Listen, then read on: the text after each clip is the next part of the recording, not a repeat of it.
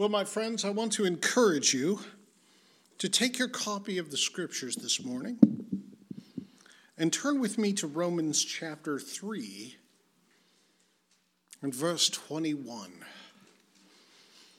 Major transition going on here at verse 21. In chapters 1 and 2, you may recall, Paul spent time talking about the sins of the Gentiles, and basically, there wasn't much good to say. All have sinned and fall short of the glory of God is the condemnation on the Gentile, but also in chapter 2, the Jew as well. So all means all, and that's all means, in this context anyway. So we all stand guilty before God. And one of the big questions that perhaps you have not asked about such an event is this: how does God make sinners righteous? But how is that possible?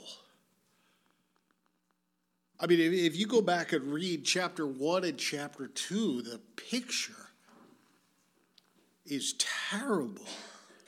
Sin in abundance, selfishness, greed, and lust. And you're going to make those people righteous? How is that possible?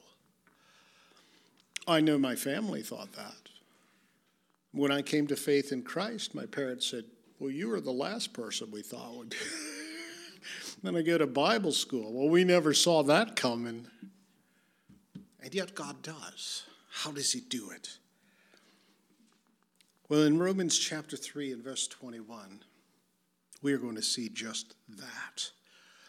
This is the chapter, if you are going to listen to any sermon in your whole entire life and take notes about and particularly engage in, this is it. This is it. Because we have this need for righteousness. But how does God do it? How do we get righteous, a status of righteousness before God? Does God close his eyes? No, my friends, far more than that. Well, what Paul tells us here in verse 21 and 22 is that righteousness is revealed apart from the law. In other words, it's kind of a backdoor statement of it didn't come from the law, my friend. You want to know where righteousness is revealed? It's in Jesus. Verse 21, but now the righteousness of God has been manifested apart from the law, although the law and the prophets bear witness to it. See, righteousness is revealed in Christ. And so it is manifested apart from the law. And this is important for the Jews. Remember, this argument involves not only Gentiles, but Jews as well. You see, ultimately, it's not all about law. The law was given to us to reveal sin. The purpose of the law was to read it, look at it like a mirror and say, hey, I'm falling short. This ain't me. I need the mercy of God. That was the purpose of the law. Show our need for God.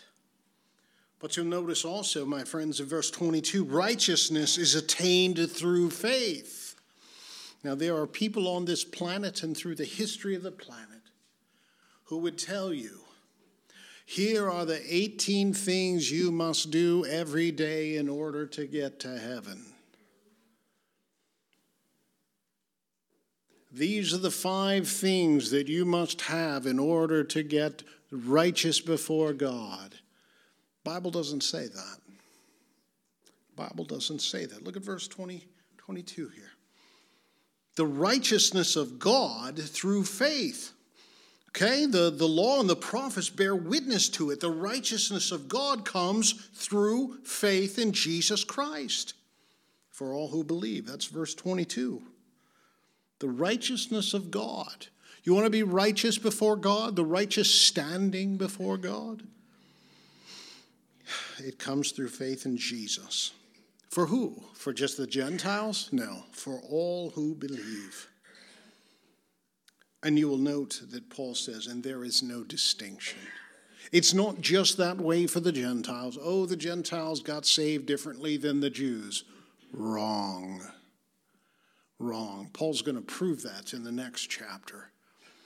But in this chapter, he makes it clear there is no distinction. Faith is the issue. If you do not put your faith in Jesus Christ, you are not righteous before God, and you will not spend eternity with him.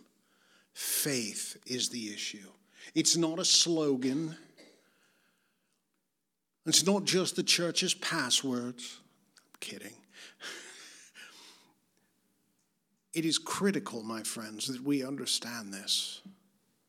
If you are not trusting in Christ, and hear me when I say this, and Christ alone, you will never be righteous before God. If you say, oh yes, I trust God, but I got these 5 other things, that ain't trusting God then, is it?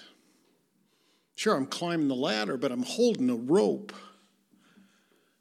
You can't do both, my friends. Trust in Christ and Christ alone.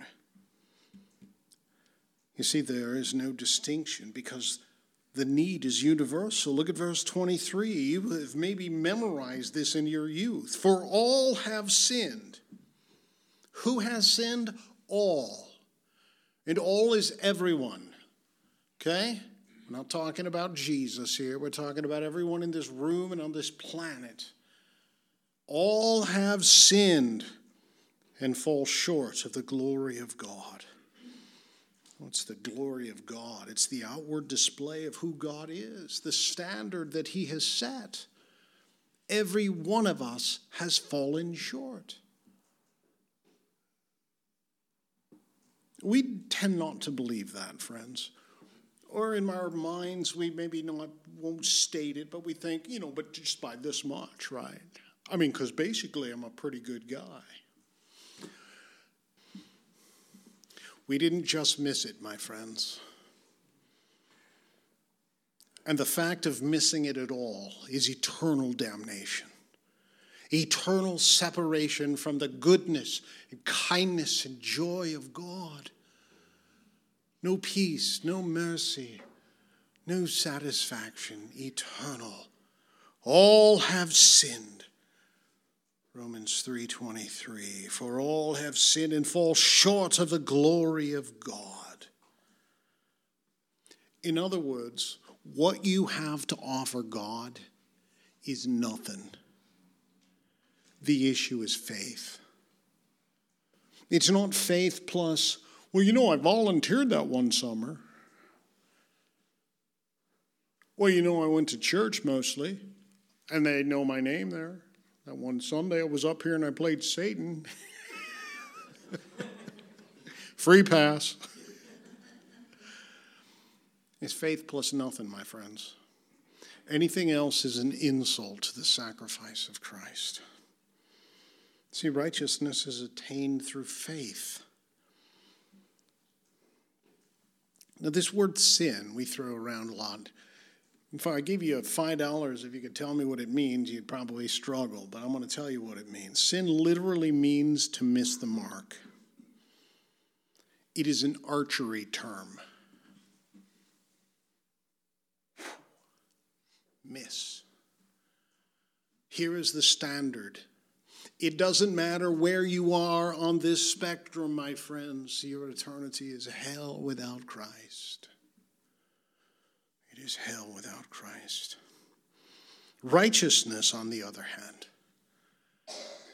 Righteousness means to be on the straight route. You will recall through the scriptures, do not turn to the right or to the left, but stay on the straight. You've heard the expression, the straight and narrow. It is a good expression of what righteousness is. God has set a standard for us. He has given us his word, his revelation, recorded and preserved that we might know the way. But how much of a practice is it in your life to go to the right and to the left? I always go back to the middle, but we all fall short. Every last one of us. This guy up here, that gal back there, every last one of us, all have sinned and fall short of the glory of God. And so, my friends, righteousness is revealed apart from the law, and it is attained through faith, and it is based on Christ's work. We see that here in verses 24 and 25. And it answers the question, how can God declare righteous? Look at verse 24. Well, we'll get a running start on it. How about that? For all have sinned, fall short of the glory of God, and are justified by his grace as a gift.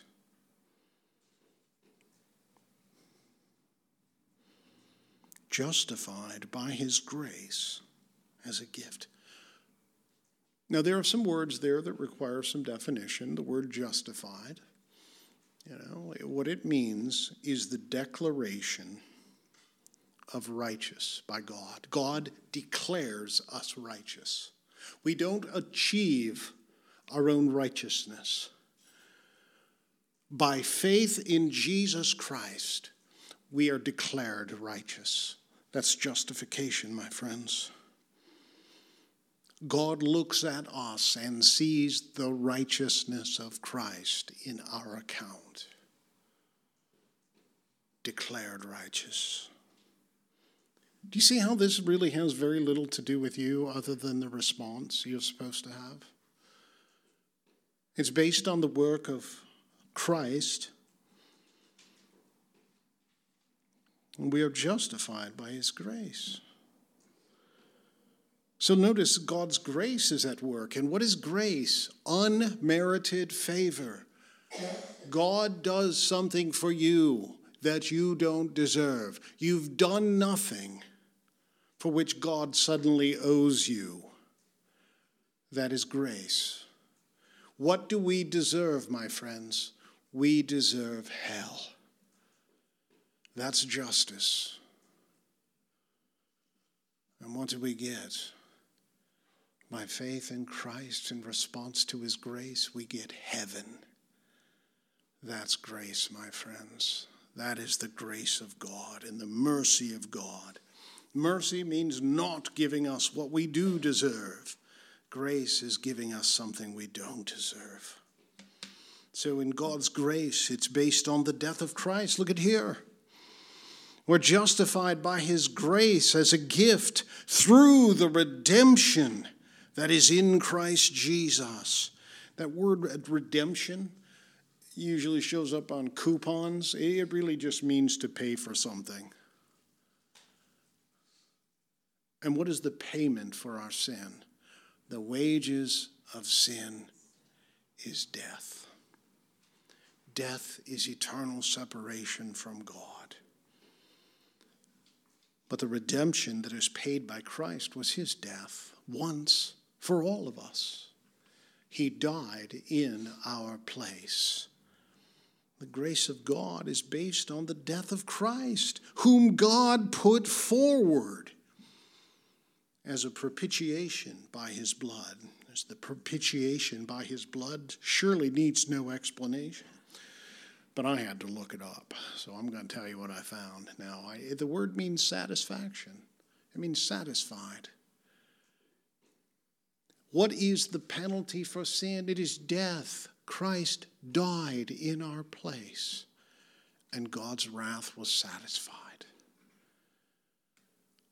Do you want to see God's wrath? Look at the cross. Look at what his Son endured. And why did he endure it? For you. Because you look at sin as if it is just a bad habit. You don't, but those people do. My friends, I'm talking about righteousness that is based on Christ's work. It is given to us by grace. It is based on the death of Christ. And it must be received by faith. There it is. whom God put forward as the propitiation by his blood to be received by faith. How can we be saved? Well, not by our own works, my friends. You can't be good enough. All have sinned and fall short of the glory of God. But in God's marvelous grace, his Son died in our place. And what God demands of us is that we put our trust in him. It must be received by faith. Now, again, in case you think I'm the one saying that, take a look at your Bible. I mean, there it is, verse 25.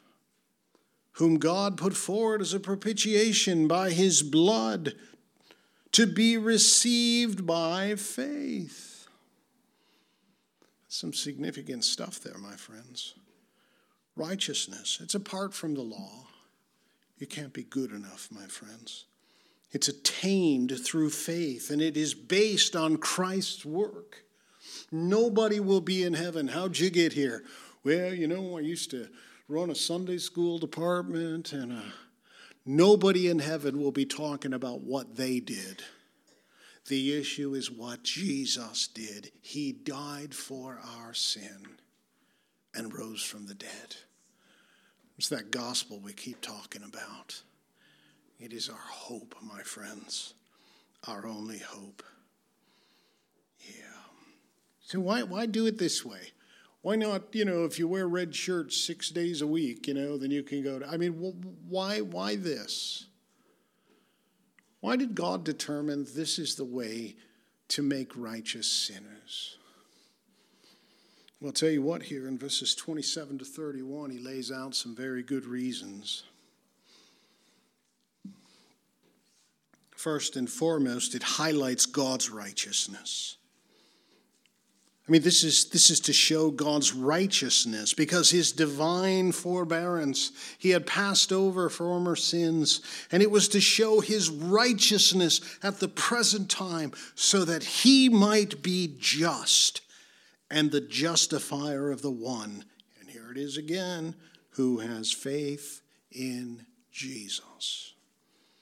Faith in Jesus. So it highlights God's righteousness. You know what else it does? It eliminates the boasting of men. Verse 27, by eliminating the works of men. Then what becomes of our boasting? Paul throws out there, it's excluded. By what kind of law? By what kind of works? No, but by the law of faith. Faith, faith, faith alone. It's everywhere. It's not because of what you do, but what he has done.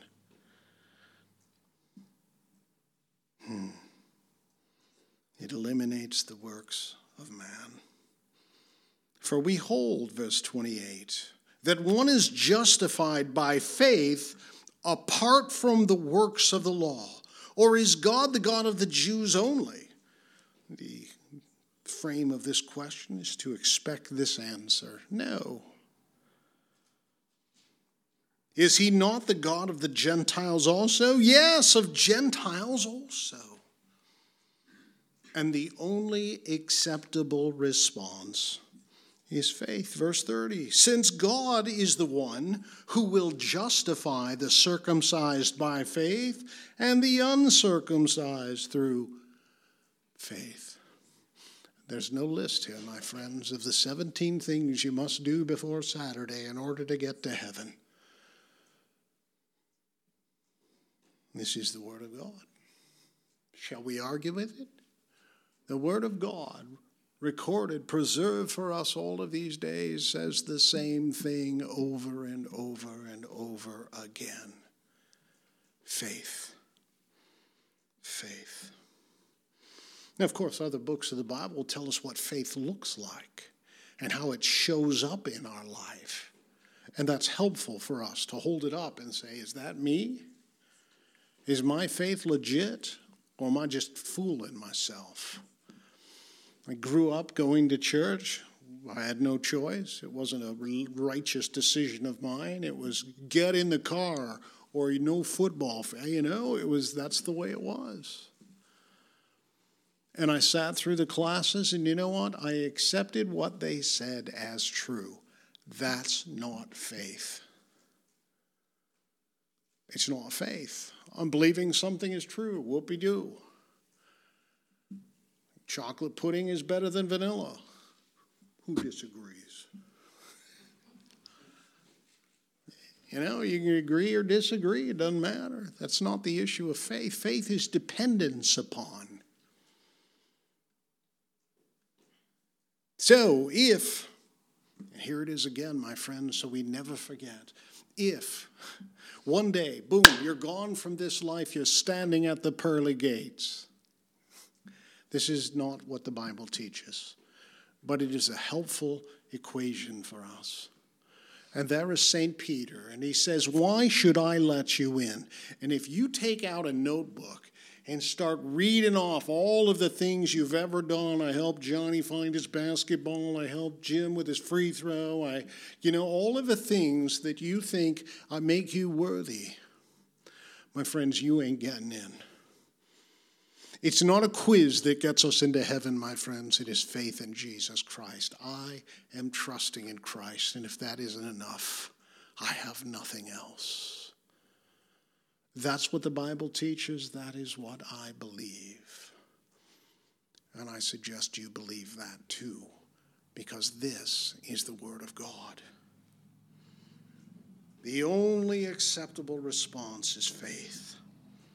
Who will justify the circumcised by faith and the uncircumcised through faith. And finally, another reason, it upholds the law. Do we then overthrow the law by this faith? By no means. On the contrary, we uphold it. What is the summation of the law? If you take the law and you squeeze it together and you only got one little thing that pulls out, what is it? Love the Lord your God with all your heart, soul, mind, and strength. And your neighbor as yourself. Guess what faith looks like? Yeah. So, my friends, hear me as we wrap this up in a sentence. God declares sinners righteous when they respond to his grace by faith and faith alone. Not faith in a list, not faith in a bunch of religious duties. I'm trusting in Christ and Christ alone. How about you? How about you? I want to tell you the application of this passage as I understand it is this. We need to learn more about our salvation. We need to know more about this. How do we do it? Read the Bible. Buy a book. Read them together. Learn more about this faith.